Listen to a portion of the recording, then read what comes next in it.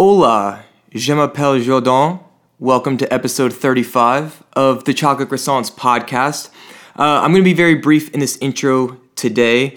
The episode is with Javier Reyes of Animals as Leaders, who has been on tour with Matt and Periphery over the past month. And the episode is the two of them.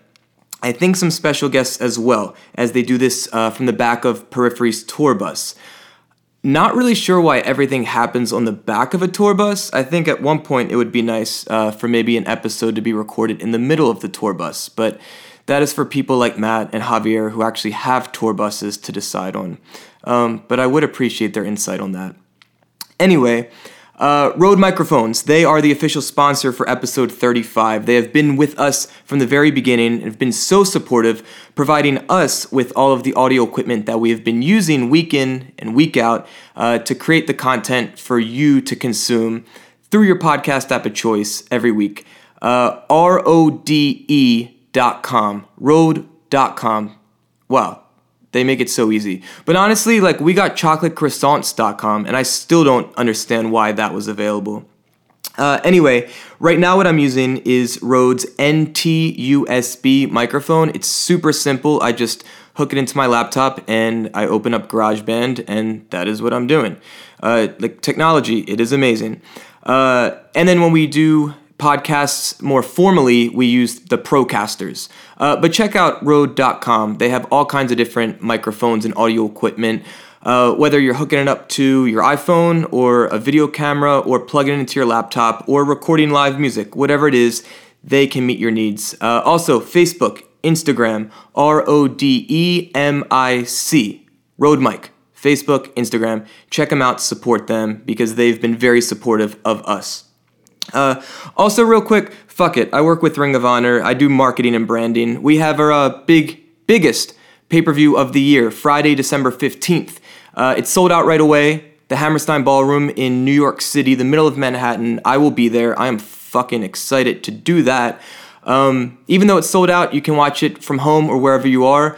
If you have cable, pay-per-view, that's the way to do it. You can also order and watch through our website, rohwrestling.com. If you have a PlayStation, you can watch it there. Or the Fight TV app, FITE, Fight TV app. It's free to download, and then you can order Ring of Honor pay-per-views through there, or also watch our weekly TV for free. Fight TV app, check it out. Think you'd like it. If you don't know anything about pro wrestling, think of it this way. WWE, they're like Imagine Dragons, and Ring of Honor, we're the Periphery, or Animals as Leaders. Ring of Honor, it's awesome. I'm there because I genuinely love it. Anyway, episode 35, we are going to begin that right now. Javier Reyes, Animals as Leaders, with Matt of Periphery. Enjoy. Hey everybody, Matt Halpern here, coming to you from, where are we today? Salt Lake City, Utah, in the back of the Periphery tour bus with episode 35 of the Chocolate Croissants podcast. I've been promising to get our guests today on for a few weeks now, and it's just been kind of crazy on this tour, and we finally got it lined up. So our guest today is Javier Reyes Jr. from the band Animals as Leaders. And I've known Javier since really before most people in my own band, because I played in Animals as Leaders, which many of you may or may not know, for a very brief period of time back in 2008, I think? 2007, 2008? 2008, I think it was. Yeah. 2008. And when Javier and I met, we became fast friends, I think, right away. Right away. Yeah. You were, so for those that don't know, the brief story of how I ended up playing with Animals as Leaders was I was playing some pop rock gig with a couple friends of mine in Baltimore, and Misha Mansour from my band and our old guitar player Alex Boyce, who was a friend of mine who I went to college with as well, who was the guitar player Periphery, came out to see me play. And when Misha saw me for the first time, he was like, damn, this dude's a really good drummer. He might fit really well for this project that I'm working on. And that project at the time that he was working on was the first Animals as Leaders record. Him and Tosin were recording this record in Misha's apartment, just the two of them at the time, and they were looking to find a drummer. So Misha kind of approached me and said, hey, I got this band this new project that I'm producing, and I think you would be a great potential drummer for it. And when I first heard it, I was like, nope, no way. I don't think I can play this shit. It's way too crazy. And it was such a departure from what I was used to doing. But the more and more I listened to it, the more I kind of fell in love with it. And, the music was super, super challenging, but also really unique and really progressive from a drumming standpoint and from an overall melodic standpoint. So I just kind of started falling in love with it and listening to it more, and I tried to play through some of the songs, and I was actually able to do it. So next thing you know, Misha set up an audition for me to go down to DC from Baltimore and set up a small little drum set. I don't even know if I brought my drums or had a kit there, but basically set up a really small drum set in Javier's basement at the time. And at that practice, that was the first time I got a chance to jam with Javier, first chance I got to jam with Tosin and Misha. And then Siobhan was there. Siobhan was there too, who was at the time was the fourth member of the band. He was going to do the electronics, and just didn't work out eventually for him. But he's doing some cool stuff. Yeah, but he just not on the stage side of things. Exactly. And so the very long story short is, when we got together, we kind of all became pretty fast friends, and we practiced quite a bit, I want to say, for a while, because I don't know if there were already shows booked. Well, there was like an Immure show that we were going to do, or something like that. It was like Immure, it was a show in Baltimore that we got, lined up for. At Fletcher's? Yeah, either at Fletcher's or 8x10 or something like that. Okay, yeah.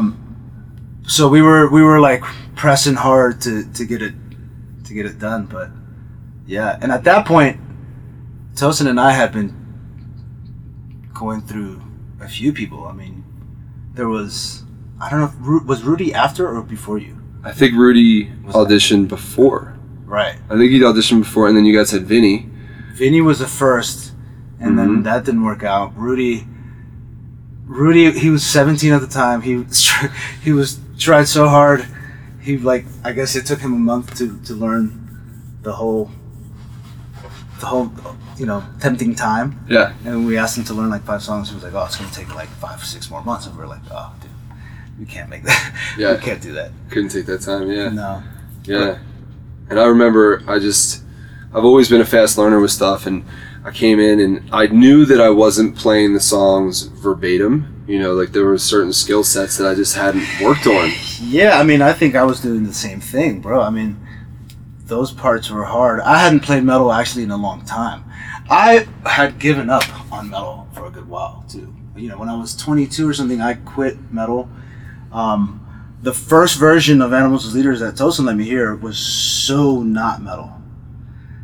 That was the other thing too. When he first let me hear this material, he was like, yo, I'm doing this project. Do you want to be the other guitar player when I take it out live? And I was like, let me hear it. He sends it to me, and it's all jazzy, and it's all kind of more electronic, hardly any distortion anywhere. And it wasn't until he redid it with Misha that it became like this gent thing, which I think was probably better in the long run. Obviously, I think it gave it an identity. Yeah. Because it was all over the place before, but at that point, I'm like having to pick up my metal chops again. Like I hadn't played metal in a minute. Yeah, me neither. I was writing hip hop and fucking playing tango. Which is so crazy because, I mean, it's funny. You and I were both in very different places musically. So I was playing very kind of, I don't want to say casually because we took it seriously, but I was playing this like fun metal band at the time with some of my best friends called Mad Mardigan, who one of the guys is my current roommate. So I was playing the band with him, and I was playing pop music, and I was doing session work, and I was in no mindset to be playing metal, but I had been exposed to Periphery and Bulb. So like I'd been thinking about that style, and then when I heard the drums and the newness of the sound for the first Animals as Leaders record and that the gent approach to it, I was like, fuck, this is kind of awesome. Like, this is a cool chance. And I don't know if you remember too, but at the time I was really trying to launch Band Happy. Yeah, I remember that. Yeah. And I was really, I mean, in all honesty, I was looking at this like, okay, this is a really cool opportunity, because if this band goes somewhere, it's going to help me reach an audience of musicians that might be the right audience for the business that I was trying to launch, which is exactly what I communicated to Periphery when I joined their band as well. So anyway, that being said, when I met you, you looked completely different than you look now. So now you're like fit and like all in shape, and you got this like sick ass beard, and you and I both have mad gray hair. But you had like long hair, this like big thick dark beard. You were living in DC. You were working on hip hop at the time. And I remember just even in the first bunch of times that we sat down together and just to hang out, like we would just kind of like smoke and chill and, you know, wait for Tosin to show up, and we'd have to go find him sitting in Adams Morgan with like a little, you know, cafe. Yeah, having a coffee, just, hey, come on, man, time to practice. But that was some of the most fun stuff. And then we played two shows. We played at DC9 and Fletcher's.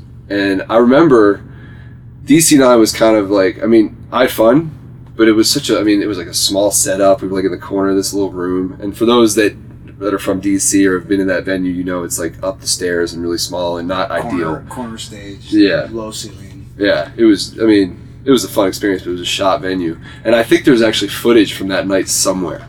I don't know where, but I've seen it before. Then we played Fletcher's, and that was a sick show. The Fletcher's was a sick show. I remember that. I remember that being awesome, because all of Periphery was there, and they were, so this venue Fletcher's in Baltimore is not there anymore. But if you're on the stage and you're looking out from stage left, there was this little area against the wall where there was a bench, and on this bench, literally, it was Tom Murphy, Travis Orban, Jake Bowen, Misha Mansour, and at the time, Chris Barretto, and Alex Boyce. And they were just all standing there, like, watching the show, and I'm like, damn, like, Periphery's watching us, you know, like, I gotta nail these parts. And we had a full audience, like, it was like a packed show. I don't remember who we were playing with, though. I think it was just like a normal local show. Was it like a Noise in the Basement thing, maybe? Something like that? Actually, it might have been like a Monday night sort of thing. Yeah. But it was awesome. Yeah, it was sick. It was really fun. And then, next thing you know, like, we were kind of poised to, like, we wanted to do more. We wanted to get out and tour on that record. And then, next thing we know, kind of just life hit each of us in a different way. I know Tosin at the time was exploring moving out of the area. Correct. And doing some things down in the South. And you, if I recall, got really heavily involved into producing hip-hop and rap. Yeah, I had gotten a studio job producing hip-hop. So at that point, I was like, okay, well, this is a little bit more secure, you know. Yeah. Let me take that option. Because we just had these two shows, and at the time it was like instrumental metal, what the fuck. Yeah. You know, what does one do with that? And I think too, we were trying to figure out whether or not, like, there would be a record deal, because there was some confusion, if I recall, with like the previous record label and what Tosin's like obligations were to that. So everything was just kind of in flux, and I don't remember ever any like negativity between any of us. It was just more like we don't know how to do this right now, and we all have other opportunities, and we're just going to do that. So, you know, you were doing the production thing, and Tosin was going down to Kentucky, and I was working on launching this Band Happy thing. And in that time, I get a call from Misha, who's like, hey, our drummer just left Periphery. You and I have jammed a couple songs in your basement, Javier. And he's like, you're the only one I know who can maybe learn a few songs right away. Can you learn 6 or 7 songs and come fill in for these shows for us? And then that was the start of me joining Periphery. And I remember feeling so bad because I had joined Periphery, but then you guys got an offer to play New England Metal Fest, and for whatever reason there was like a conflict of interest, or there was a conflict somehow where Tosin had reached out to me and say, hey, I know you're doing Periphery, but we got this opportunity to play New England Metal Fest. It's going to be sick. It's going to be 1,000+ people, whatever it is. Can you please play it? And I couldn't do it. And I remember feeling shitty. And I don't remember, did you guys end up playing it or no? No. At that point, I think he started touring with Boo. Oh, right. Osiris. Right. I think people were hitting him up about Animals as Leaders. So I think people just started giving him show offers. Because the music was out. The music was out. 2008. Like, you know, as soon as Misha and Tosin finished writing it, they just put it up on MySpace, and it was out for the whole world. You know? It was a hit. Yeah, it was it was pretty sick. You know, everybody just knew it. But by that point, you know, I think it's either late 2008 or early 2009 is when that New England Metal Fest would have happened. And Tosin's just getting offers, and then we start getting that BT BAM offer. Then it wasn't until then that we were like, okay, well, fuck, okay, this is a real tour. It's not just one show. You know, let's get it done. Mm-hmm. And at that point, we were scrambling to find a drummer, right? Scrambling to find a drummer. I think we tried Rudy again. He was just too a little green, you know. Yeah, he was what? He's 17 or 18 years old. Yeah, he killed it. I mean, I think at the time he had a cover of Tempting Time. And yep. And he was killing it. It's funny, he had the long hair at that point. Yeah. We're talking about Alex Rudinger, for those that don't know him by Rudy, who we need to have on the podcast at some point too. I remember even at that time, Tosin was sending me all sorts of people that were auditioning for you. He was sending me videos, and he was like, can you help vet these guys and tell me who you think might be good? And I think even then, like, Troy Wright was sending in videos, or that might have been a little bit later. No, after Troy Wright Naveen. was a little later. Was that after Naveen? Yeah. So how did the Naveen thing unfold? Dude, we didn't know what we were gonna do. We didn't have a drummer. I think we even reached out to Vinny again, and it was just like, wait, no, that's a mistake. Don't hit up Vinny. Mm. We were kind of about to play to backing drum tracks, and it was just going to be the two of us playing guitar. And then, literally a week before the first show, Naveen calls Tosin and is like, "Yo, you still don't have a drummer? I'm mailing my kit. I'm shipping my kit to House right now. I'm gonna be your drummer." I have no fucking clue. Tosin just comes up and says, "Hey, so this dude Naveen, who I played in this band Animosity, is gonna come and do the drums." I was like, "Cool, we got a drummer." I didn't know who he was. Right. I met him when I went to pick him up at the airport 5 days before the first show. Picked him up at the airport. Immediately went to our recording studio where I worked at to rehearse there. You know, every night until we had to leave for tour. Right. And that was kind of the start of, you know, the little Naveen era. I mean, it was just like, "What's up? Let's go." Yeah. You know? And literally was that for that first week, because we, you know, tried to rehearse as much as we could before we had to leave. Made it to the first show right at showtime. Both BT BAM and Veil of Maya were like waiting for us and helping us pull all our gear onto the stage as soon as we got there. It was kind of insane. But the crazy thing about it, that being our first, you know, big show, people already knew the music. Right. Which was pretty awesome. Right. You know? Yeah. It was pretty gnarly. Yeah. And it's funny how there were no barriers to entry for people to find the music. And I don't see many bands doing that the same way now. Like, Misha put out music for years like that, and that's how people got to know Periphery eventually, was because of that Bulb shit. And I don't even know if you ever even listened to that stuff back in the day. Well, yeah, dude, that's the whole reason why the Misha and Animals thing happened. Well, Tosin thing happened because I auditioned for Periphery. Oh, did you? Okay. Yeah, that's how. When I went to go meet Misha, well, I heard the stuff online, and I was like, this is really good. Like, how the fuck is this kid doing this in his fucking basement? I hadn't heard production like that.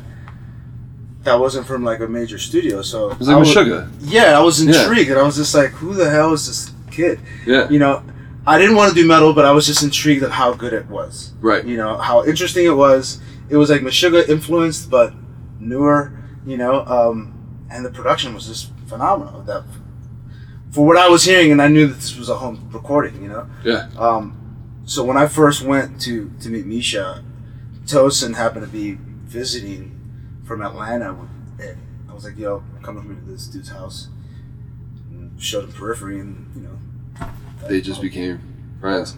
So, going back now, because I don't really know this story, how did you and Tosin meet initially? And were you also in Reflux? No. Okay, so what's that story as far as you and Tosin? So Tosin and I were in a band called PSI Mhm. back in Silver Spring, DC area. Reflux was another band that was also in the scene. Ash Avildsen, now owner of Sumerian Records, was the lead singer of that band. Right. When PSI broke up, Tosin went to Reflux. I quit music and went to New York, and you know, was living the New York life for a couple of years, and Tosin was to the Reflux. We just stayed in touch though. You know, at that point we were just friends. Right. And when I moved back to DC. He was living in Atlanta. And it was like around maybe 2006 at this point, 2006, 2007. And he already had the idea of Animals as Leaders kind of in the works. He comes to visit, and he's, you know, we're chilling at my house, and I'm playing guitar, and he sees me doing all sorts of crazy shit. He was like, all right, well, I guess this could be a guy to play the animal shit. So back then, he was just like, yo, if I do this thing, would you want to play? I'm like, yeah, sure, why not? You know, at that point, I had given up on academia and trying to figure out a normal career, and I was like, all right, I'm actually going to do music. Mm-hmm. And yeah, I was like, all right, well, let me know whenever you're ready. Like, I'll be here chilling. Yeah. And yeah. So when did he actually circle back for this project? Well, I guess when we started meeting up and everything. you Okay. know? And then, you know, there was all these gaps in between. And then it wasn't until the first BT BAM tour, maybe like a month or two before that, is that it was like, all right, This is gonna be real. yeah. Like, and you had to basically. The funny thing, yeah. So he got the offer. We were hanging out at my house, and you know, we couldn't find a drummer. So we were just like, should we do it? Should we not do it? What the fuck? And at the time, he was thinking about moving to New York and going to school. Mm-hmm. And I remember just being like, yo, let's just do this for a year, and everything will be different. And literally, like, you know, the first tour led to like another 2 tours, and shit just kept piling up, Yeah. and shit has been different ever since. I remember that. Well, and was it the second tour that you guys did was with us Correct. and Human Abstract No, and Veil? it was Circle of Contempt. Oh, that's right.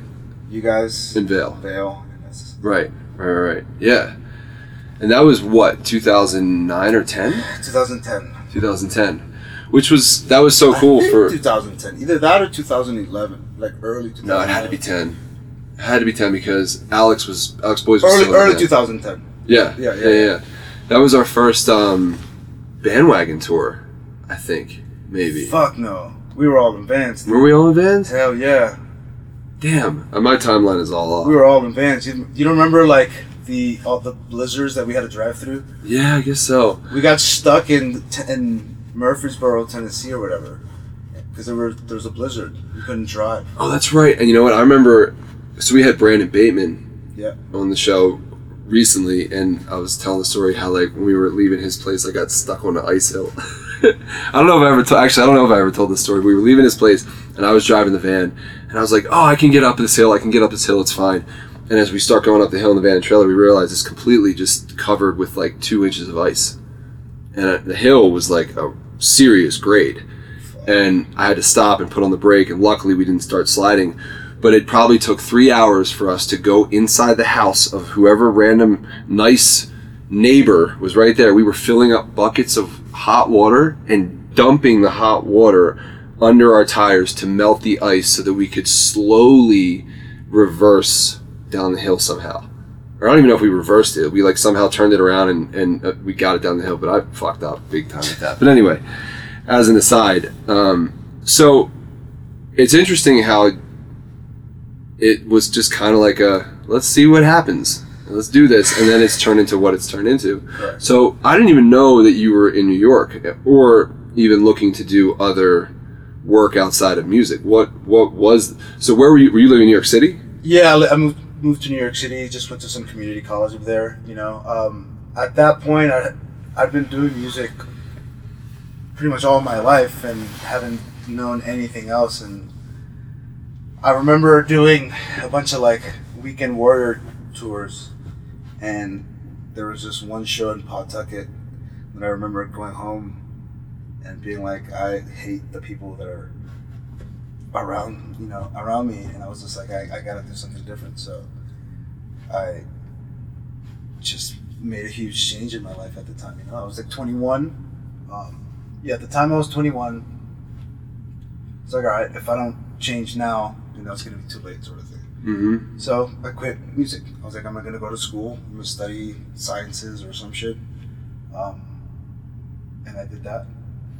Yeah. What are some of your other interests outside of music? Because I don't even know. I mean, I know business is obviously something, and I know you were riding for a long time, bikes. Yeah. You know, but as far as like school, or even if right now if you couldn't do this anymore, where would you go? What would you do? I don't know. I think for the longest time I was trying to think of other, what else could I do? But after a while, music just becomes kind of everything. Everything that's been good about my life has been due to music.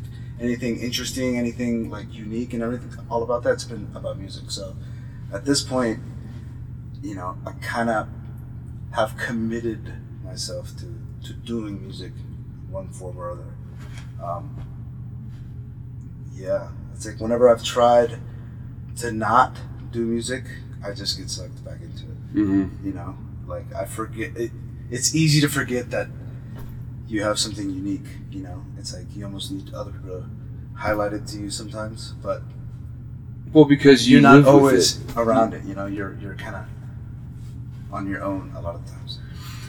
Which is it's funny. I feel like we've talked about this in certain ways on the podcast before, but it's hard to identify or be all self-sucky about your own talents. Right. And the things that you're naturally drawn to, because I think to a lot of people that we know on this tour, even it's just what they do. You know what I mean? Like music is just a part of us, but it's not something that we walk around thinking about. Oh, we're drummers and we're guitar players and we're this and we're that. It's we're all. I mean, the day-to-day workings of who we are as people. We're just people. With personalities and interests and love, we love for other things and whatever. But it's funny. It's like you said. It's like you kind of need other people to remind you sometimes. This matters, or you do it differently, or you have something that you bring to the table. Because it's very easy to have self-doubt or be your own worst critic. I guess is the point. Exactly. Because it's tough when, especially in this genre, when you're around so many fucking amazing musicians.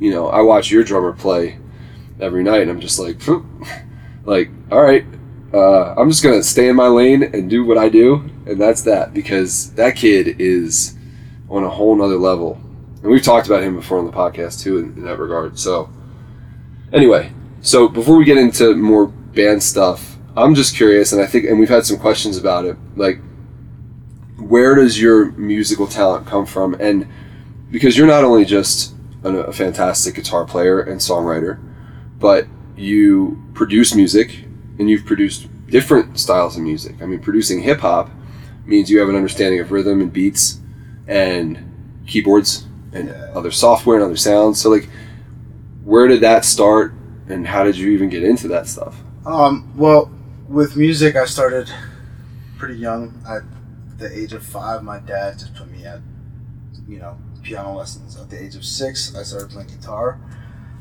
With guitar, probably wasn't until maybe 8 or 9 that I was actually okay, I'm gonna,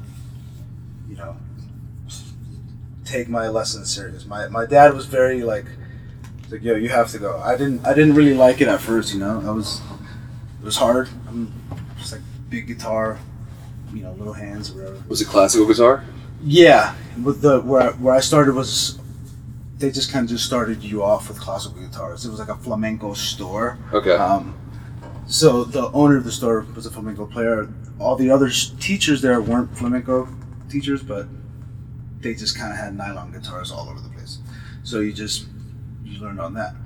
Well, anyways, yeah, it wasn't until I don't know 9 or so that I can start, you know, seeing my own progress and being like, oh, I'm a little bit better than the other students, so that's cool. Or that see the enthusiasm of my teachers being like wanting to teach me longer, telling me to come in extra, you know, earlier than I'm supposed to just to practice sort of thing. And it was cool. It was like, all right, cool. It's like I have something that's kind of cool and unique. And then, yeah, I just remember being pretty young and being able to play pretty hard stuff. My brother, who was 6 years older than me, also started playing guitar at the same time that I did.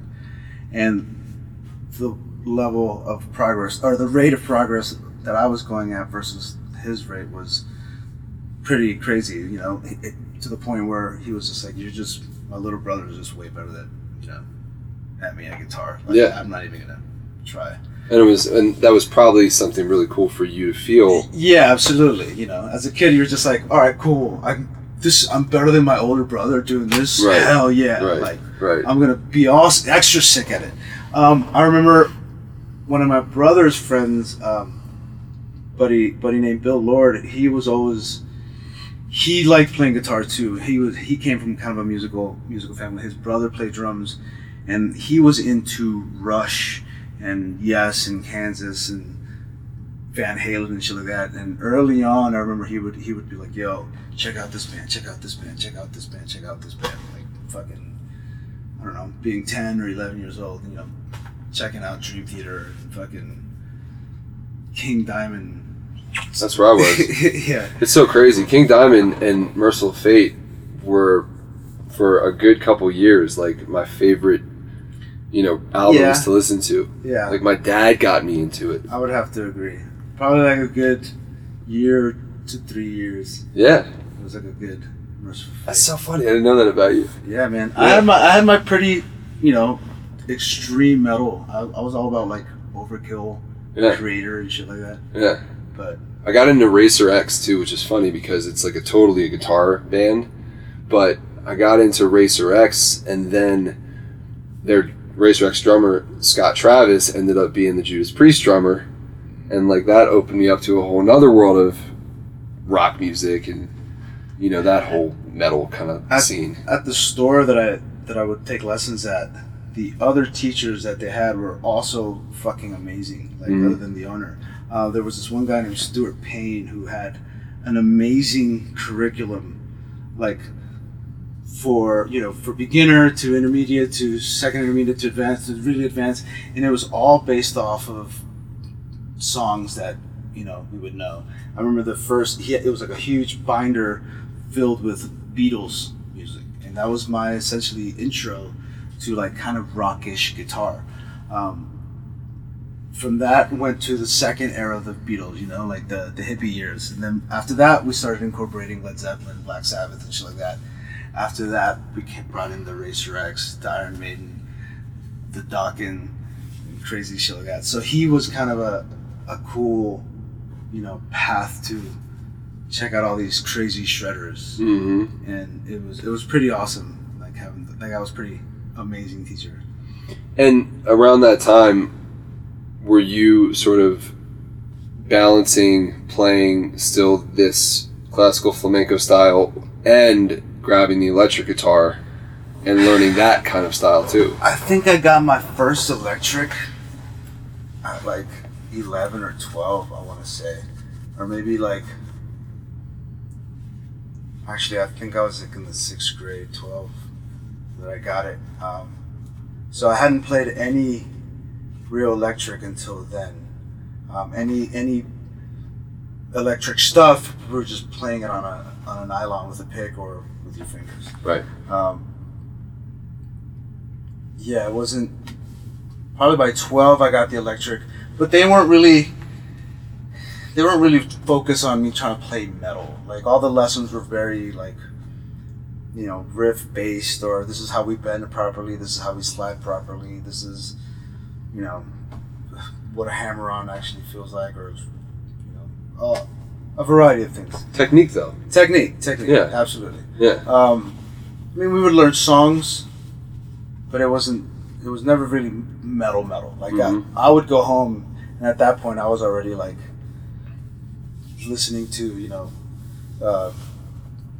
Iron Maiden, or fucking Motley Crue, Sepultura, I think, even, like, early, like, 90, 91. The Pantera era started. Yeah, Pantera, Cowboys from Hell was out, and I was just like, there's nothing better than this. This is cool. Like, I mean, listening to Judas Priest and stuff was cool, but no, that took it to a different level. Yeah, like Pantera was, to me, they were the first real like gent band. No, I would say Fear Factory is the first gent band. You think so? Yeah.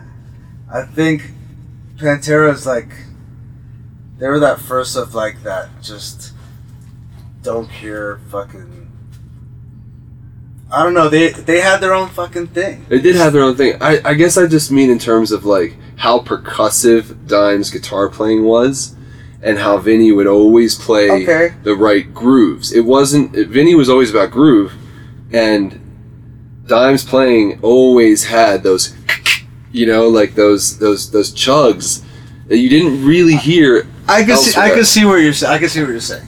You know, but I'm not saying you're wrong at all about Fear Factory, because that the way that their shit was in sync or syncopated, you know, was absolutely, if you go back, was they're kind of the one of the godfathers of it. Absolutely, absolutely, indirectly. Yeah, but I think about like, I don't know, A New Level. And when the groove kicks in, I mean, it's so in sync. Guitar, drums, bass, everything was just so tight. Anyway, we don't need to. We can talk about that all fucking day. Do a whole Pantera podcast. Yeah, we got to get a whole bunch of other people from this tour on that too. But okay, so that's cool. And then I guess going back a little bit further, back to when you first started to even play music, you know, like obviously your dad put you down and said, hey, play piano, and then, hey, play guitar. But were they super supportive of you going down this career path? Yes and no. So my dad is a singer, but he wasn't a very successful singer. He just kind of stayed in the local scene, but he spent a lot of money, you know, making music videos, albums, and, you know, ads here and there. So to my mom, she was just like, yo, you're just wasting your money. So to, you know, looking at me being like, hey mom, I'm gonna do this metal thing, she's like, fuck, like, don't do it. You know, just so she wasn't like, you know, she was supportive and being like, yo, I love you, yes, go do it, but there was no, you know, passionate encouragement from her part. And my dad's side, he's kind of like, he's a little weird. He's like, you should be a singer. You know, I'm like, well, I don't really sing. He's like, well, we're gonna do this instrumental metal band thing. And he's like, well, but, you know, are you guys gonna like perform for singers? What's the deal? Singers hire you? We're like, no, we're the act. We're the thing. It's like, instrumental music. Yeah. It's like, well, why don't you sing? I was like, well, Pop, I'm not a singer. I was like, no, but you could do it. You know, he still asks every album. It's like, yo, you gonna put vocals? You do some vocals, dude? I'm like, Pop. No, it's working. No, but well, yeah. I mean, they didn't get now. When it was first starting, they were very questionable. You know, right. I mean, I had quit music, moved to New York, moved back to DC, went to college, was working at the restaurant, quit the restaurant, and going back to music, you know, it seems like didn't really know what the hell I was doing, and you know, they're like, "Are you sure you want to do this instrumental band?" Well, yeah, we're like, okay, now you're older. You sure you want to go back to music also? You know, Right. My dad was kind of gung ho because it was music, but his thing was like, you should sing. Let's go sing. You know. Yeah. So yeah, we started doing the band thing, and then you know, I think the success of the band happened fairly quick, and they started seeing that it was like, okay, there's some. It isn't just a normal metal band. Mm-hmm. It's not definitely wasn't metal bands when I was like 19. Right. And yeah, they've been to a few shows and they could see the point of what we're trying to do now. So now they're way more supportive. They're like super cool. Yeah. I have a bunch of nieces and nephews, and they're cool guitar player, rock star uncle sort of vibes, and it's, they fucking love it, and it's cool. That's awesome. So now it's a whole different thing, but at the beginning it was a little took a lot of convincing, if you will. Yeah, I can imagine so. And so your parents are first generation? No. Okay, so I'm first generation. They're being here. Yeah. They moved. Okay. They moved from El Salvador. They met in the U.S. Oh, okay. They met in the U.S., but they moved from El Salvador as immigrants. Mm-hmm. Eventually. When was that? How old were they? I think they were both like 19, 20. Yeah. Yeah, they're both the same age. So I think literally they came right around the same time. Got it. It wasn't until 8 years after they both came that they met. Did they both settle in D.C. initially? Yeah. I don't know why Salvadorians decided to move to D.C., but at the time, D.C. just had the largest population of Salvadorians outside of El Salvador. Is it still that way in the States? Sort of. That noise is the bus door and opening up for anybody listening. I'm very sorry about that. That's Jake. Say hi, Jake. Hi, how are you? Are you having a good talk? We're having a great talk. All right. Sweet. You boys have a good time. Actually, I'm just gonna, since I've interrupted the whole thing, I'm gonna go for that too. It's no problem. This is real life. Love you guys. Yeah, buddy. And the spaceship door is closed now again. But is it still the biggest population in the States? I don't know if it's either DC or LA. Okay. But I think DC has a lot of Salvadorians. Yeah. Growing up, most Hispanic kids in my school were Salvadorian, and it was kind of just the vibe. Yeah. I don't know. I think it's a little more mixed now than it was before, back then. But so yeah, they moved to DC for I don't know what reasons, and when they met, they had me. I got to be born in DC. It's kind of sick. I like it. Which is great. Yeah. Yeah. But you have an older brother, and hey, Mish. You can say hi. I see my backpack. This is a very live podcast. So Okay. Sorry to interrupt. Bye. Bye. Bye, Misha. All the faces are showing up. But are you the youngest out of all your brothers and Second sisters? to youngest. Okay. I have a younger sister. Okay. So yeah, I have older siblings. One sister is from my dad, another brother and another sister from my mom, and then me and my younger sister are from Both. my parents. Your parents. Right. Okay. And then when did they? Because you mentioned the restaurant. Correct. People don't know that it's your family restaurant. So how did that start, and how old were you? Was that already going on when you were born, or? No, I think they opened their restaurant in '82. I was 2, Mm-hmm. so I don't really remember a whole lot. I just remember eating all the foods and being raised in the restaurant. It's crazy, like taking on the huge mountain of challenge of opening a restaurant in someplace like DC and having a 2-year-old and other kids. But I guess at the time your older siblings were able to sort of help with certain things. And were your parents around, or were you literally raised in the restaurant? I mean, my parents were around. We were definitely raised in the restaurant, and we definitely had like nanny vibes, you know. But yeah, there was a lot of just hanging out at the restaurant, you know. Yeah. It was just what we did. Yeah. It was either that or, I mean, we just couldn't be at home alone, so they just had to have the kids at the restaurant. Yeah, which is cool. Yeah. What's the restaurant called again? The restaurant's called El Tamarindo. It's in Adams Morgan. And when they opened it at the time, actually, the neighborhood was hood. Really? As fuck.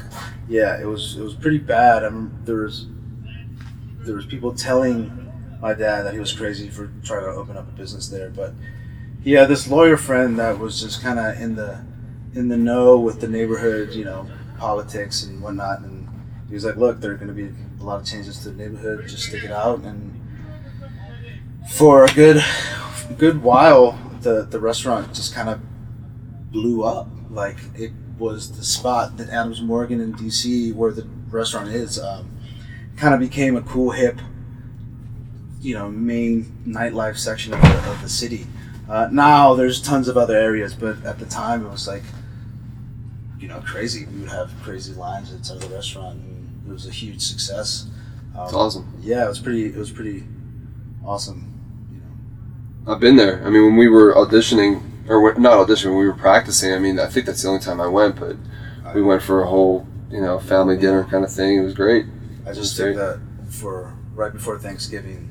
I took our crew to Nice. dinner there, so it was cool. Yeah, I'm sure that's always, it's cool, yeah.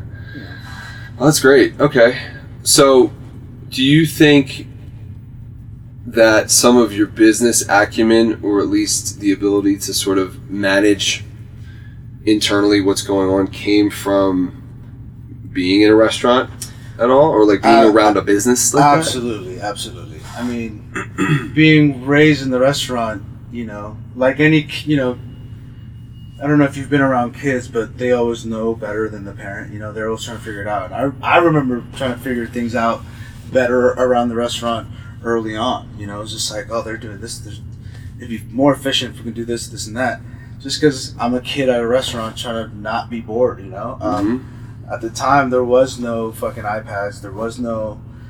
You just looked around and saw what to do, you know? Right, how can I make something more efficient here? And then, you know, we would always see our parents kind of just manage employees and see, you know, the difference on how you can talk to and how to deal with multiple personalities, you know, because I think in a managerial position or as a business owner, you essentially are trying to figure out how to deal with people. Right. You know, and do it in a way where it's beneficial for you and for them, and you know.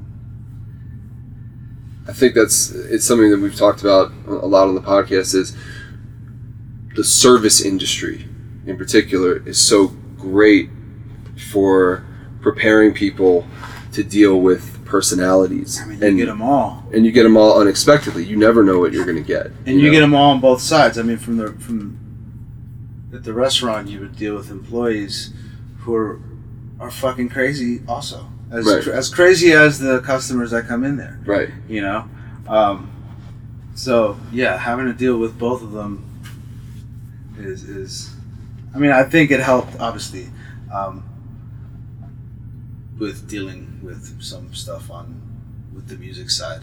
Well, yeah, and so... With the business side of touring and, you know, of dealing with staff and crew. I mean, you have crew, we have crew, and we're 8-9 years into our career, you know, this band career, and it's been a while that you've had the same type of guys, because you know that type of person is hard to come by, right. Or you plain just don't like a whole bunch of other people just because you don't like them, right? You know, and that's kind of a thing to deal with on tour. And I think that sort of thing it might have helped out here and there. I think so. I don't know. I think it's shaped my personality, because I also do that with everyone, you know. Yeah. Well, you're personable in general, and I think you're able to strike up conversations with people because you've had to from a very young age. Yeah. people asking you, "Oh, is this your family's place? Oh, what do you do here?" You know, I'm sure you got that when you were a little kid, even. You know, so you're dealing with all sorts of people, and so is it correct that Animals as Leaders is still like self-managed at this point? Technically, yes. It's managed by the three of us. You know, we all think differently. We all have our fortes. We all have our weaknesses, and I think we all know what we want best for ourselves.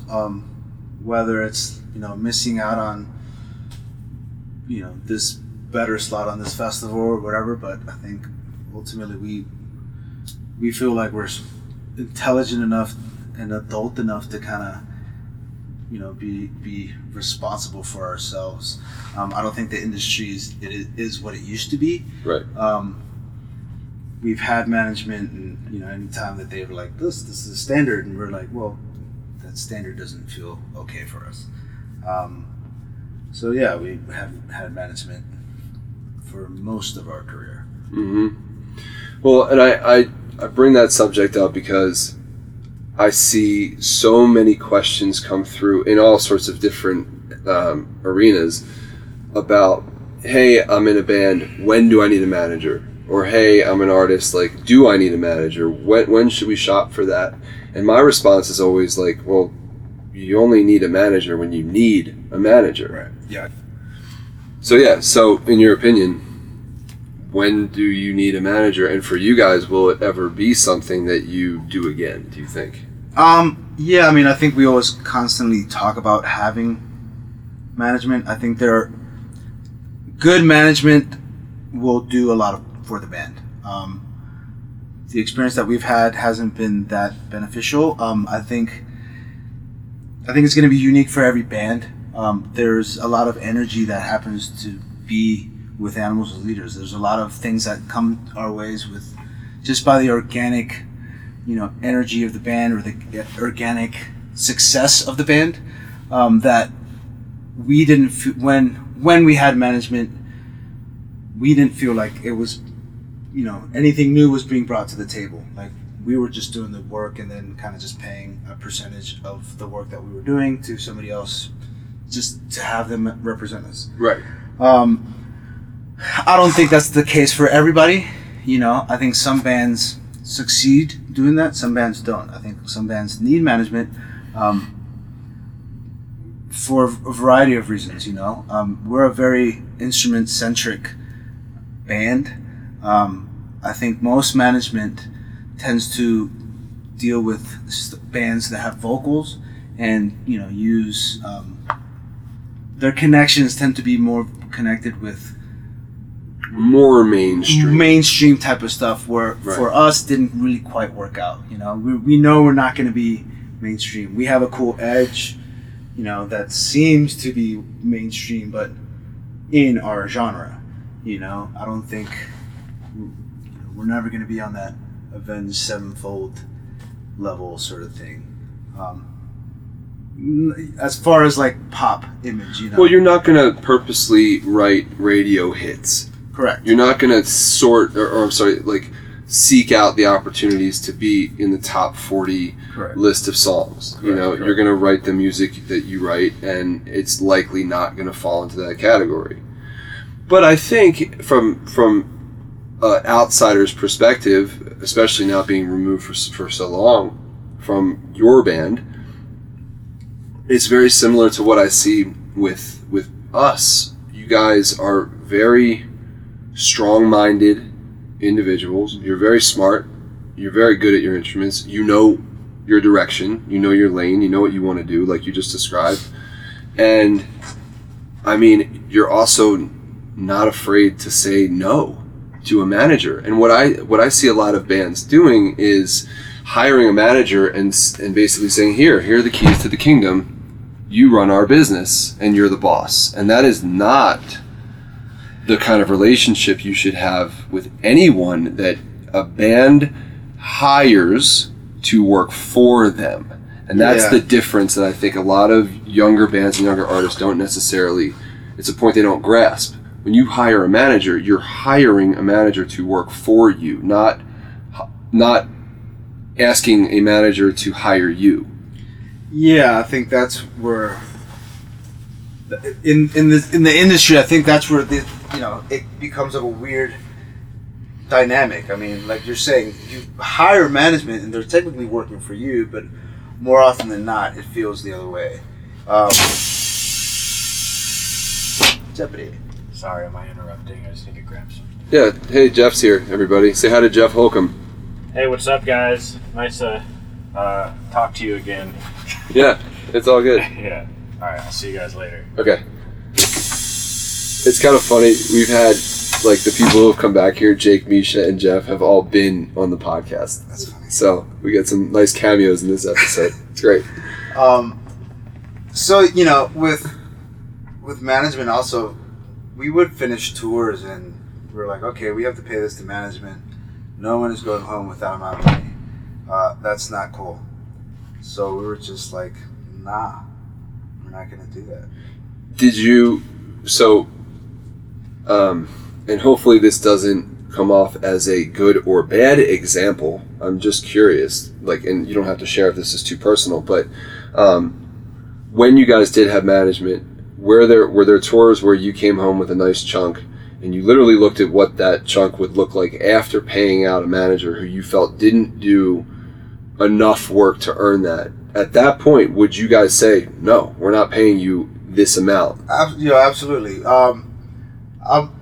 We had management, and it was the last tour that we did with BT BAM.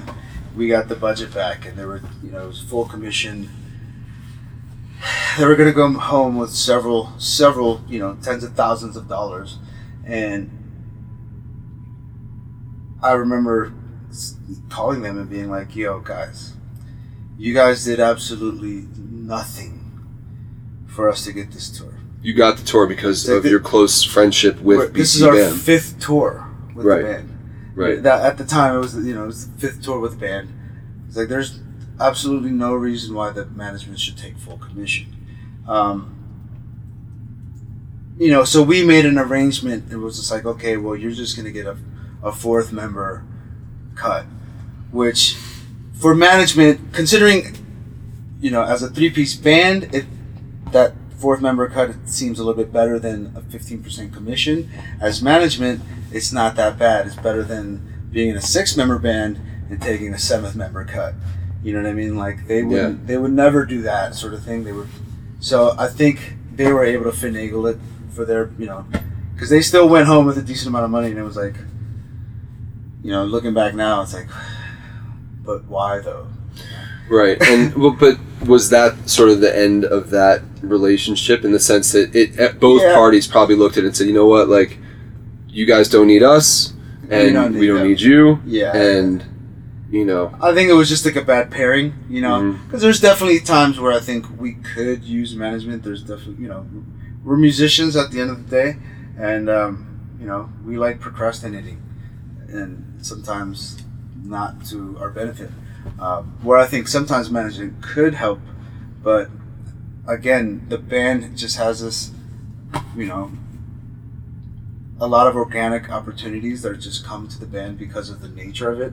That is not the norm for, I think, a lot of metal bands, and I think the management that we tend to encounter is, one, not used to that either, and doesn't really know what to do with us.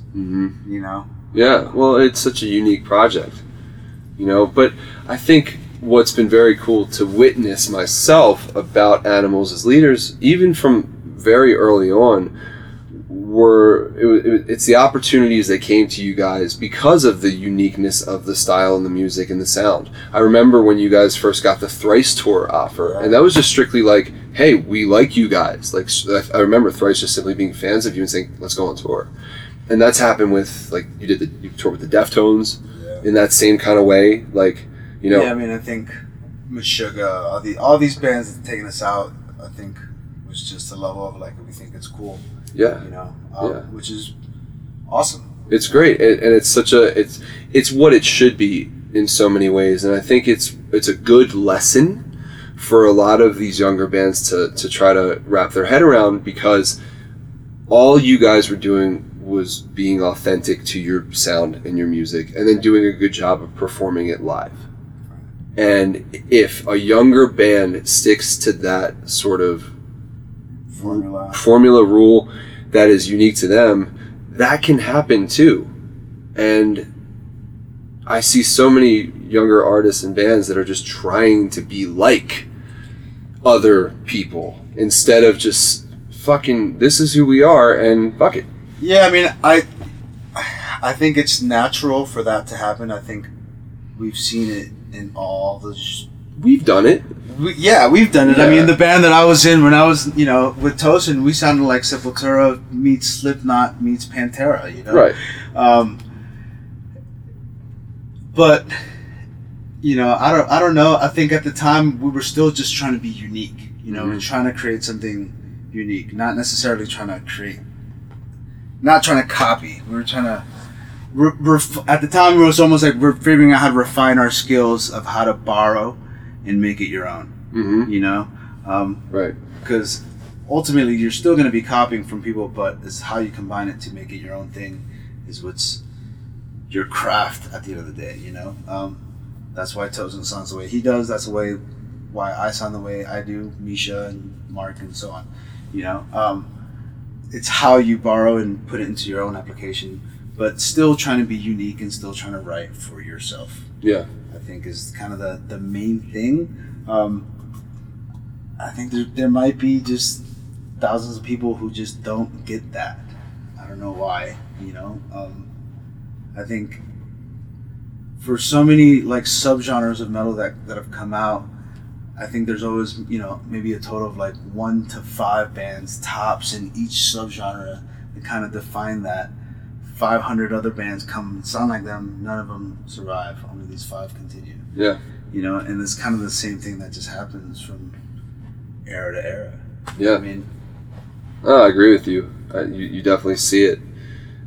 It's so interesting when you see a new band break through in some of, whatever genre it is. And I think we've sort of seen that happen slowly in this world. New Peripheries and new animals. Yeah. Like baby animals and baby Peripheries all over the place. Yeah, it's cool, especially when it is authentic and done the appropriate way. So not so much when it's just no, not so much when it's the same thing. So there's a couple other things I want to sort of jump back and forth from. So one is the other style of music that you were producing for a while for work. How did you get into producing hip hop and that kind of... I got into hip hop. So when I was in college, I moved back to DC. I was going to GW and working full time at the restaurant. I was bored with life. I was just like, I'm going to start taking guitar lessons again. At that point, I remembered that I was like, oh shit, I'm pretty good. And then I was just like, all right, well, I kind of miss playing on stage. And my brother was playing bass in a hip hop band with a bunch of dudes from my high school, ironically. And they were like decent. I was like, this is chill. I was just like, maybe I'll just join them. Play some simple licks that I don't have to really practice or really rehearse and just kind of go have a good time. But the band started just getting really better and better. Like the rehearsals were really good. We started doing shows and it was like the shows were 300, 500 people. And I was like, whoa, this is fun. And I kind of just started falling in love with music and playing live again. At the rehearsals when I first joined the band, my buddy Authentic, who was kind of the MC, the rapper of the band, he was the one making all these beats at home, and he'd just bring it to the band and be like, yo, I made this beat, let's do it the band version. So I was hearing that and I'm like, oh, it'd be way sicker if you could do this. And my creative head just started wanting to do my own beats. So at that point, I just went out and bought like an M-Box and started making beats and started like wanting to bring ideas to the band, being like, yo, I made this hip hop beat, let's make it it's like you can start singing here, you can start singing, rapping on this part, So you essentially got into producing and arranging and music, like basically music directing for this band. Yeah, I mean, I wasn't like music director because it still was like a band. Like everybody was just like, no, I think we should, cut it here and cut it there. But at least bringing the initial idea of being like, this is a song that separates it from this song. We should make it a band version. And I liked bringing a whole other flavor to it, other than just what the rapper was bringing as well. Because he was very just hip hop, and then I knew that I could do hip hop, but add extra shit. I would like add polyrhythms and shit. It was kind of cool. Yeah. It was chill. So I got into that, and then when I finally, completely quit working at the restaurant and immersed myself in music, I was like, well, I know how to make beats now. Let me just start recording rappers. And I started meeting fucking guys in DC and started doing a little bit of things at my house. And then I got that studio job that we were talking about earlier. How did that happen? What was the studio and how did you get the room there? It was a Craigslist ad. It was a Craigslist ad. It was like hip hop studio in DC in front of Howard University Hospital called Listen Vision Studios. I go and drop off my CD, and I hadn't heard from them for maybe like a month or so, maybe like kind of 5 weeks. I had kind of given up, and they hit me back up, and they're like, "Yo, can you come for a job interview?" I was like, "Sure." Go in for the job interview. By the end of the job interview, I'm smoking out of an apple with the owner in the back of the studio, and I was like, "Okay, I got the job," So, and then from there, I was just in there hours, and I just got good at making the beats. I remember that. Was there a particular DAW that you started working with when you got your Mbox initially? Pro Tools. And did you know it at the time, or did you just kind of teach yourself? Yes and no. When I was 19, or right after high school, I did a recording engineering course at Omega Studios in Rockville, Maryland. Yeah. I think Marquides went there, yeah. Went there, right? Yeah. So, and then I did an intro to Pro Tools, and Pro Tools back then was just all black and white. I remember. Nothing what it looks like now. And then I got to learn on Unreal Console. So I already knew, signal flow and, acoustics and whatnot, and I was like, all right, Mbox, cool. This is, obviously I don't have a studio, so I'm just gonna start with this, and got some monitors and made my little home studio. Yeah, that's how it happens. Yeah, and you piece it together one thing at a time. It's like you have to go out and buy all the fucking gear at once. Yeah, and learning it was also I hadn't done any real recording in fucking years. I was just going off of what I remembered. YouTube wasn't around, so you couldn't just go online and look up shit. It was between hitting up my homie and just experimenting on Pro Tools and figuring out how to resolve the problems I was encountering. Yeah. I remember so many of my friends, when it became a digital thing, way more than an analog thing or using the straight up board. I remember so much time spent in the studio was troubleshooting. Yeah. I'd be like, yeah, let's, we recorded this whole drum take, and, we had this song in the works, and the producer would take an hour, or the engineer would take an hour to figure out something new on this new technology, which eventually now it's you have everybody's, and the people that are good at it are fucking good at it. They're real good at it. But I was just curious. Yeah. So, okay, fast forward now, and where you guys are with the band, we've talked a lot. So having Jake on the podcast, having Misha on the podcast, the only person in the band now who I haven't had from Periphery is Spencer, and I want to try to get him in the next day before this tour is over. But we talk a lot about band communication, band dynamics, how we have learned over the years how to function, and you guys have been through different members, over the years, I was very early, but Naveen to Matt, right. And auditioning people and deciding, I'm sure there was at some point where you guys maybe thought of having a bass player and decided not to. I don't know if that was ever a real conversation, but what I'm getting at is, for you, and maybe this is more framed in an advice kind of question is, what do you think the most important thing for a band to, as far as communication goes, or for a band to stay together and have longevity, I guess is my question. What do you think is the most important thing now that you guys have been this unit between you, Matt, and Tosin for how many years? 6? 5, 6? Yeah, 6 years. I would say treating each other equally. You know, when Matt joined early on, we try to, you know, include him in a lot of the decision making, or a lot of, you know, we didn't really hide too much from him. Even though he was a new member, we let him know, it's like, look, we're trying to do this to kind of try to make you feel like an equal. It's going to be a long time before you kind of feel like one, because Tosin and I have already known each other by like 15 years at that point or something, you know. And you guys are both, you're from older. We're older, you know, we're You 10 live years together, older. right? Yeah. We've had, you know, relationships, different bands, and different career choices and whatnot. There's real history. Yeah. But, you know, I think early on, you know, we just try to make it a point to kind of, everybody's opinion is substantial. Mm-hmm. I think being a 3-piece has been kind of a little blessing when it comes to decision making also as a band. Because there'll be often times where I'll disagree with both of them, or Tosin will disagree with me and Matt, you know, and we just take it into a vote. Mm-hmm. And we try to, at that point, it's just like, okay, well, I'm in a business with you. I trust you.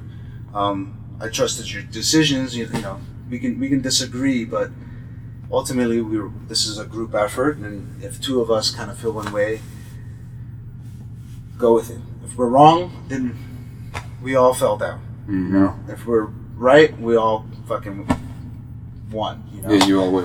Yeah. So I think that's kind of something that we've tried to focus on, is just really trying to treat each other equally. You know, everybody has their fortes, and, you know, as far as perception into the world, you know, Tosin's the popular guy, Matt's the fucking crazy drummer guy, you know, I'm just me, and but inside the band, the dynamic, everybody's pretty much an equal, and, you know, everybody has their forte. Sometimes, you know, if I say something, or if I make an executive decision, no one will say anything, because they know that I'm in that position to make it, or if they need to do it. Yeah. Well, and it just, again, from an outside perspective, and at the same time, knowing you guys, how I've always perceived the inner workings has been, you know, like, you are the business guy. Like, I know that you and I have had many conversations about both of our bands, because a lot of us in Periphery have our fortes too, and everybody does business, but you and I have definitely talked about ideas. We've talked about our bands touring together. We've exchanged text messages about doing this show here, this tour here, and I always perceive you to be the one in the band that's sort of leading that charge. And I know too, just from communicating with you and communicating with our management and our booking agents, it's like you are the point person for a lot of that stuff. Yeah. So that's really cool. I'm curious, because I don't really know, like, when it comes to the business side, what is everybody's forte? Do you, like, is, like, in Periphery, like, what's great about Mark a lot of times in our band conversations is that he listens, and he's very reserved, and he waits till the very end to make his point, and usually it's pretty profound. Same thing with Jake. You know, Jake is very, very good at looking at the big picture, but keeping his mouth shut until it's really time to say something. Whereas, like, me and Misha are both very vocal and very out there, and we share our opinions and wear it on our sleeves. And I'm just curious, like, if there are strengths between the 3 of you that you really admire. Yeah, I think it's like Matt is the more detailed guy. I'm more like the day-to-day, get it done, figure it out kind of sort of thing. Tosin is kind of the ideas guy, you know, like, well, it's kind of that way. It's like, I think Tosin has a lot of cool creative ideas. We kind of implement them. Matt is good with numbers and kind of being anal with little details. And, you know, when he wants to look at merch numbers and bank account numbers, we're like, by all means, you know, do your thing. You let us know what you find, you know? Yeah. you know, as far as like the bus, hiring the crew, backdrop, you know, all the production stuff, Tosin and Matt just showed up for a show, and all that stuff is already done. Because you're really handling that stuff. Yeah, you know, that's just the way that I think is just, I'm like, oh, wait, I'm about to go on tour. I know these two dudes aren't going to do it, so I might as well just do it. Yeah. You know? Yeah. We've done enough tours already where, I mean, before it would be like there's an email chain and it's like, yo, what lights do you want? What lights do you want? Do you want to do this one? Do you want to do this one? Do you want to do this one? At this point, it's like, whatever. I'm just going to pick the light package. It'll be fine. You'll look great, guys. Don't worry about it. Right. You know, I'm up there with you. I'm trying to look all sick too. So, got you. Yeah. You know? And that's kind of the way it works. That's good though. I mean, it's great. It's so awesome to have just three of you guys because it's less opinions overall. Well, yeah, you know, when people ask us about you mentioned about bass players and whatnot. Obviously, we could find a sick ass bass player. I think we've learned that it's a benefit. That's what I was saying about a little, you know, kind of a random blessing to be a 3-piece because decision making is easier. Sure. You know, Yeah. when there's no ties. Right. And any musician that we add that we're going to, one personality and their ability is going to come with a lot of ego and a lot of personality. Yeah. So we And know. you guys have strong fucking personalities. Hell yeah, we do. Yeah. You know, so you know when we get pissed, we get fucking pissed. You know, and I think we wouldn't expect that from anybody else that joined the band. But that means more butting heads, and I don't think we want that. You know. I can totally relate to that. I mean, after Nolly exited the band, we made a very clear decision that being a 5-piece is great because of That votes, reason. right? Three Votes to- are great. Yeah. Having an odd number. I mean, you know, it's funny. It's such an obvious thing, but when I had Band Happy and we had to build this board of directors, we needed an odd number on the board so that there was never a tie. So, which is really interesting now that Periphery is in the position to have 5 members, you know, and have very strong personalities. But it's great to know that, one, as you said, everybody's an equal, and 2, it's a democracy in that sense, and you just kind of have to go with the vote and trust each other Yeah, I mean, and trust the strengths. you know, there'll be a decision that's wrong at one point, and you know, the band lost a lot of money collectively, and hey, Yeah. that's a decision that we did together, and sometimes we make a lot of money together. You know, so. Yeah. It's like sports. It's like, you know, like somebody goes on the field and kicks a shitty field goal and loses the game, but the whole team contributed to the whole loss of the game. Right. You know, so you can't blame that one person. So that's interesting. So we have there's a bunch of questions that came in for you too. Some of which we've already kind of covered, but I want to dig into a couple here. So from the podcast's very good friend Kevin the Drummer Goring, who's been actually on the podcast as well. He wanted to know, what do you do to stay busy career-wise when you're not on tour? Do you still do session work? Do you do lessons ever? Obviously, you have your side projects. Like, what do you do to keep yourself busy off the road? I mainly try to write music, you know, exercise, and look for new inspirations. Really, like I try to go to concerts a lot. I try to find new music. I'm constantly on like new music, you know, hunt. Mm-hmm. I think my attention span for music is shorter than it's ever been. Me You know, too. like I can't listen to a CD more than 3-4 times now. You know, it don't have the same effect I used to have. So I'm constantly seeking new music.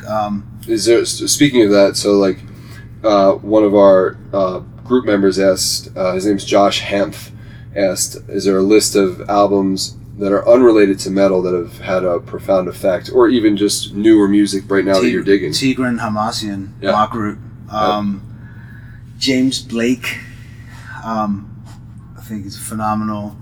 Noisia, which is like, you know, drum and bass. Crazy drum and bass. Yeah, Crazy drum awesome. and bass. Yamandu Costa is a classical guitar player. Yeah, I mean, there's a lot of them. I mean, most music that I listen to is not metal. So, yeah. Yeah, me too. It's funny that how that works. Yeah.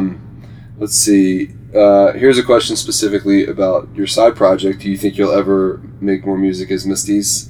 And if so, would you like to collaborate with other people or feature other people on that album? Yes and yes. Cool. I'm currently working on new music and currently talking with certain people to probably be on that album as well. That's awesome. Yeah. That's great. I'm excited for that. I remember when you put out the first record, it was just such a cool experience hearing your soul take on That. creation. Yeah. Because I hear it in Animals as Leaders, and I know that there's songs that are heavier influenced by what you do, but it's nice to hear your thing. Yeah, well, the crazy thing about it too, like I was saying earlier, I was not planning on being in a metal band. Like, I was good with metal. Like, I was like, fuck. I mean, I wanted to go, when I remember auditioning for Periphery, being like, I'm just trying to meet these fools. Like, I don't know why it's calling it an audition. I'm like, I just want to meet them. And so when I was, we started writing Waitlist, and it was just like, man, I don't really know how to write this shit anymore. Like, I forgot how to write metal. So, part of me still kind of feels that way. I mean, I don't know if Animals as Leaders is completely metal. Most of the stuff that I tend to write is like not really metal. We metalify the riffs, but it tends to not really be metal. So, I think the first Mestiz was definitely like an attempt at being like, all right, well, how do I put all this classical shit that I know how to do into this new world that I'm participating in now? Right. I'm like this guitar guy in this metal scene. It's also prog, but I like playing classical. Mm-hmm. So that's what I was just trying to figure out how to do. I love watching you play classical music. You can come freaking serenade me with your classical guitar playing anytime you want. Okay. It's one of my favorite things. It really is. Like on tour, whenever I should have brought a classical on this tour. I don't know why I didn't. Yeah, we could actually have it as part of our podcast if you did. But no, that's interesting.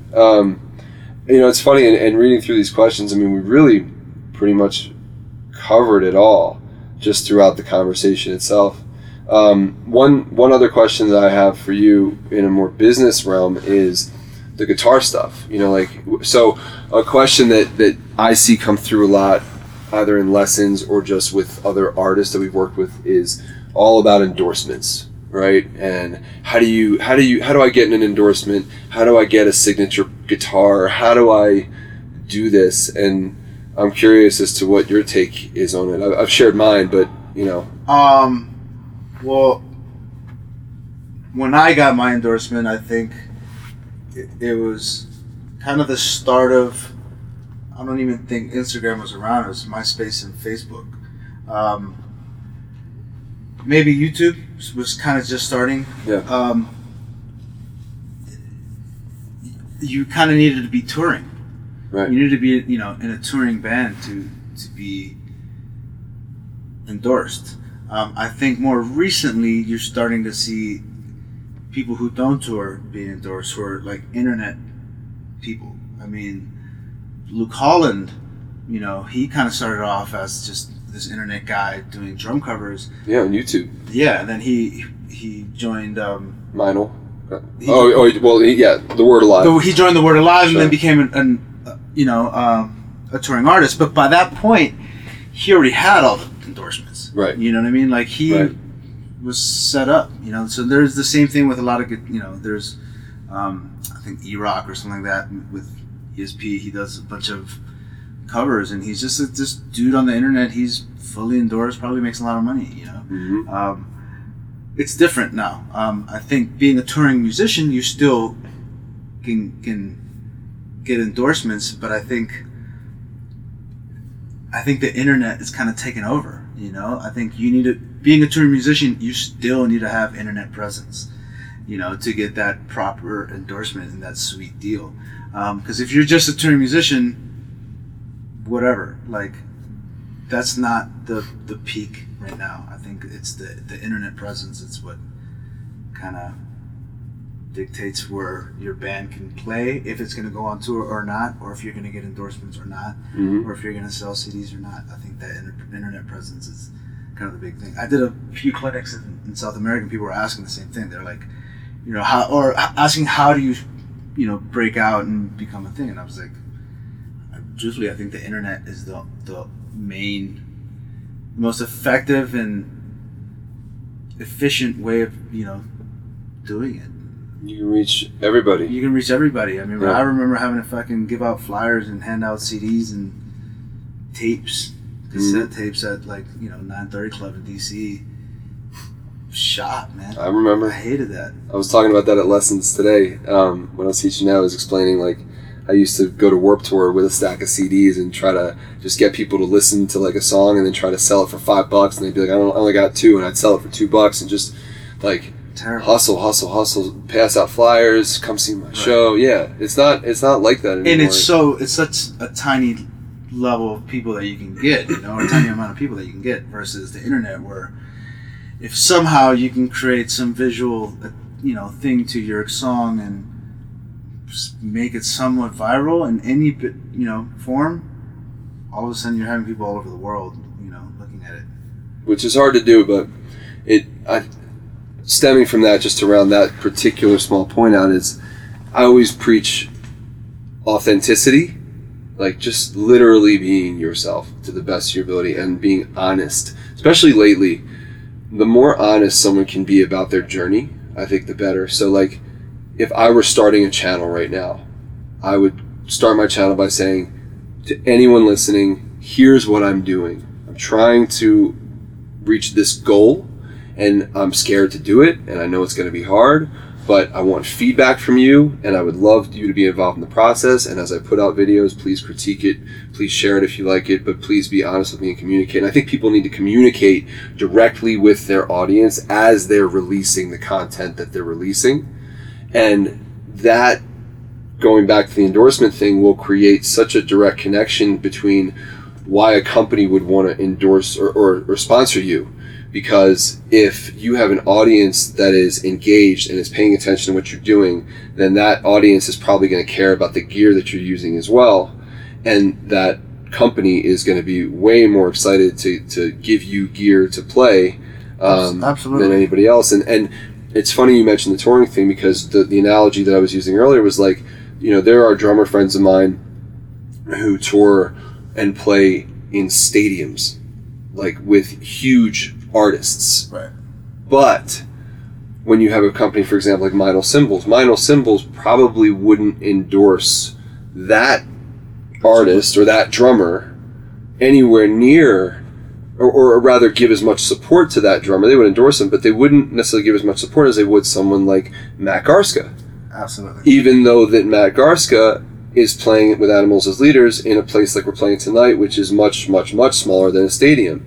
But it's because the type of audience, the fan base, their drummers, their musicians in general, and they're engaged, and it makes sense. And I think, I guess that's the sweet spot. I think metal. I think that's been a benefit of metal to the industry. I mean, metal is probably one of the least grossing music, styles of music in the country. You have country, pop, hip hop, electronic, whatever the fuck, right? But still, for events like NAMM, the guitar section is still a massive, one of the most prog metal. That's what it is, and it's one of the more highlight things of the whole fucking. And whenever you go to a show, they have some guitarists with some bassist and some drummer, and it's who are just shredders, But I think metal has just allowed. People have always wanted to become faster, double bass, being a slap bass player or sweeper. The fans, what's the word I'm looking for? The interest that people have in that genre is essentially tied to the fucking music makers, the instrument makers. Right. Yeah, the gear is so important. Completely. Everything. I mean, there's probably drummers that don't like certain bands for using certain gears. Oh, shit, yeah. You know what I mean? Like, Totally. using certain amps or certain guitars, it's like, it just doesn't work. But it's very specific. And they have their fans, and it works for them. Mm-hmm. You know? I mean, what the gear that we use is very specific to us, and I'm sure wouldn't sound great if we were in a death metal band. Right. You know? Like, Right. Absolutely. Yeah. Well, and the whole signature thing, you know, I've witnessed now with my guitar players and like having signature products and so forth. It's such a, that's the other question. It's like, how do I get a signature guitar? How do I get a signature snare drum? How do I get signature sticks? And it's like, you got to ask for it. Yeah, I mean, I think it's just, it has to make sense, you know? Like, I mean, I think there's way more successful guitar players that probably, you know, in some regards could deserve a signature guitar. But I have a signature guitar, but it's what you're saying, the audience that is attached to, you know, or my demographic, you know, that's attached to the band and the scene is just cares so much about gear versus the guy who's playing all these pop gigs, you know, who the people, that audience doesn't give a fuck about what the band is playing. Yeah, not as much for sure. And but what's so cool is that it's based off of the musical credibility that you have, which is a testament to your ability as a guitar player. If you weren't, you couldn't be in this band if you weren't a fantastic musician. And that is a really cool thing. When a fan chooses to buy your signature guitar, it's typically because of the way that you make it sound and the parts you play, and it inspires them to want to learn how to do what you're doing. And that's really cool because a lot of people say, oh, you know, jazz is dead, or like, you know, musicians, you know, aren't really as important as icons, I guess, is what I'm saying. But I believe that in our world, the iconic musicians are the ones that have that unique ability to be good at their instrument, which is so just different than what you see in the pop world or in some elements of the rock world. And it's funny because we know people that are in the rock world and the pop world who look at us and like, damn. And it's cool. I want to be doing what you're doing. Yeah. You're hella way more paid than I am, dude. Yeah, it's like, can we switch this to where we get paid per note that we play versus what they're doing? But yeah, it's really cool. Well, shit. So we're coming up on an hour and a half. Is there anything else that you in particular want to talk about or promote or share or discuss or anything like that? No, I feel like that's a lot. Yeah, there's a lot for people to digest. Yeah, just keep up on all the socials. Yeah. So where can people find you in particular? On Instagram, it's J Javier Reyes S. So it's Javier Reyes with an extra J in the front and an S at the end, or Facebook, animalsasleaders.org, mestismusic.com. Cool. Yeah, and we'll post all that stuff when we post this episode. So that's awesome. Well, I'm glad we got to talk because as much as I know you and as close of friends as we are because of the situations we've been in, it's nice to actually hear a bit more of your story that I didn't really know some of that about. So it's very cool. That tends to happen in these podcast conversations. You end up learning more about somebody and you get closer, and it's just it's good. It can be therapeutic in some ways too, but I don't know if we dug deep into that stuff. It was good. But yeah, so for those of you guys that stuck through to the end, thank you as always for listening. It's a privilege for myself, for my partners Jordan and Justin, and for our guests to be able to get to share anything about our lives with you guys. And the fact that you give a shit enough to listen for an hour and a half of your time really means the world to us. So many of you now have sort of been hip to our Facebook group and have joined up. So I just want to take a brief second to promote that. So we have a Facebook group for the Chocolate Croissants podcast. The address is facebook.com/groups/chocolate croissants. And we talk about this every week, but there is just such an amazing amount of positive engagement that goes on there. People asking questions, looking for answers, and getting support and answers. We post about our guests that we're going to be having weekly, and we get questions from the audience for guests like you, Javier. It's such a positive community of people that are willing to help each other, that are trying to help each other, that are trying to stay involved. And if you are listening and you aren't aware of this group, please just take a second to hop on your Facebook page, check it out. It's a private group, but if you ask to join, we'll definitely accept you. And you don't have to be fully engaged. You can just kind of see what's going on, or you can, be super active and get involved in all the conversations, which there are certainly many of them going on. And lastly, as always, any feedback that we can get from our audience is really, really appreciated. So whether you consume your podcast media through your phone or through some other medium, typically I listen to all my podcasts on iTunes. So if you're like me, if you don't subscribe to the podcast yet, hop onto your iTunes app, your podcast app, search for Chocolate Croissants. You can hit the subscribe button, and then every Monday when we release a new episode, hopefully while you're asleep with your Wi-Fi, the episode will download, and then you won't have to worry about using up your data when you listen to the podcast. And as always, again, any feedback you can give us in the form of a review or a rating really helps us.